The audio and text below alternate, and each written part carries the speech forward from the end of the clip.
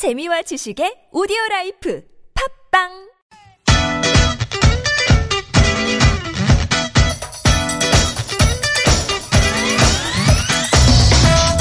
Time for Pardon Your Englishness. Learn about English and its oranges. And some interesting expressionisms. So don't misunderstand us. We're literally working our socks off.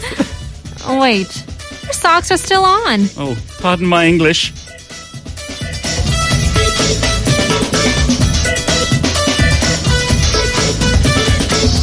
Yes, we welcome you to Pardon My English this week with some completely incorrect phrases because we are looking at the most commonly misused expressions. We've already dealt with literally, which is literally used wrongly all the time. Yeah, figuratively, people.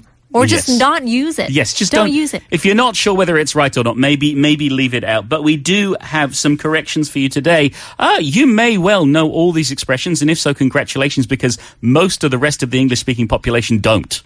Yeah, well, I think including myself, I am guilty as charged for some of these, you know, whether it be because I know it or not, or just because it rolls off the tongue better. Exactly. You find yourself getting into these terribly bad habits, but it's good to correct them and it's good to speak proper English. So we'll start off with the first one, which is deep-seated. Okay, so the correct expression is deep-seated. Yes. Deep-seated, according to the dictionary, if you look it up, it means deeply entrenched, ingrained, whereas deep-seated has no dictionary entry, so I guess it doesn't even make sense. It doesn't exist in the dictionary. Well, the thing is, they both do because they both have a similar idea to them. So, for example, we use deep-seated ideological differences or a deep-seated infection, a deep-seated loyalty, and some people replace that with deep-seated.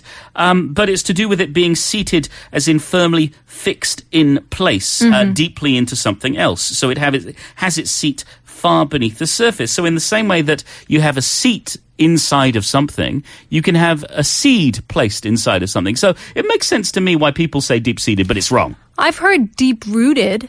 Oh, absolutely. That's also used, and that's okay. Yeah. So I think that's where people may get confused. So, for example, if you have been misusing this expression, you may have misused it in this way. That's right. And when I say resent, I mean resent with a deep-seated, unhealthy anger that I can't really explain.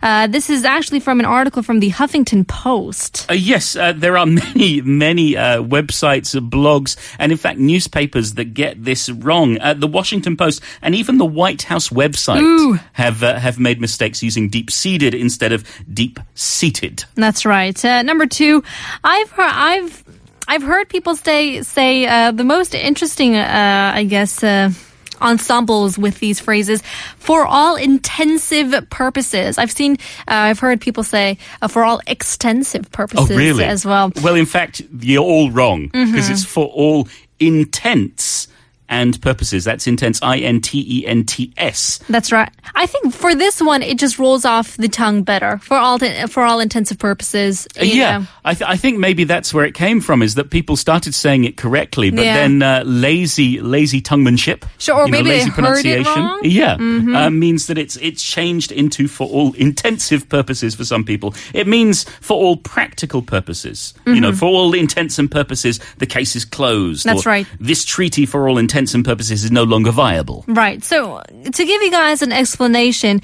the cause of the confusion is said because it's rooted in this phonetic similarity, as we can see. The first recorded use was in the Act of Parliament under Henry VIII in 1546. Quote, to all intents, constructions, and purposes. The meaning to all intents and purposes is clear. Intents and purposes are words that we aren't likely to come across very often, especially in the 21st century, outside of legal documents and textbooks and things like that. But the phrase, like many other legal phrases before and since, is rather kind of obtuse and difficult to decipher. Like, you know what it kind of means, but not exactly, so I'll just blurt it out there. Hopefully I'm saying it correctly. Yeah, but the question is, could you care less? I could. Are you sure? I could not care less. Yeah, I could care less. This is the one that is a real bugbear for me and many others. Okay. Because the correct one is, I couldn't care less, which means I do not care at all. That's It right. is not possible for me to care less. So pick whatever dessert you want. I couldn't care less. I couldn't care less about the editor's opinion. I'm just going to write whatever I would want to write. Yeah, I could care less. I could care less. Then why don't you care less? Exactly, that's the whole point. And maybe it's because it's a British expression that makes me so protective of it. It moved to the United States in the 50s, and then about a decade later, I could care less started being used. And the thing is, it doesn't work. There's Steven Pinker, who's a very famous language writer, professor at Harvard. He says that most people use it sarcastically or ironically, but many people think it's just sloppiness of speaking. Okay, sloppiness. So you say they could care less, but it's illogical. As you said before, you couldn't care less means it's impossible to care less. Yeah. However, I could care less means if I wanted to, I could actually care less. So which means you do care. At least a little bit. So the problem is it's been gaining ground since the 1960s, which means, I could care less about it. I actually care quite a lot about it. Right. Yeah, I think this one we all need to fix a little bit. The next one, if I have heard about it, then I don't remember. It's called shoe in, like your shoes, spelled SHOE-in. But the correct expression is actually SHOO, like shoo away in. So this basically means a person, or you describe it as a person or thing that is certain to succeed, especially someone who is certain to win a competition or the Olympics, you know? Absolutely. So, for example, they strode like a colossus over the catwalks this spring and were a shoo-in to become the biggest fashion trend of 2011. He says some of his supporters thought he was a shoo-in, so they didn't bother voting. Yes, so this is using the word shoo, S-H-O-O, the verb which means to urge something in a desired direction. Usually by waving one's arms. I don't know whether you ever sang the song Shoo Fly, Don't Bother Me when you were a kid. I just said it. Shoo. Was it a song? Shoo fly, don't bother me. Shoo fly, don't bother me. Shoo fly. No. Never mind. I'm obviously a lot older than you. So, for example, you're pushing someone into this field of award nominees or to this field of athletes, for example, and you don't have to hesitate because you know they're going to win.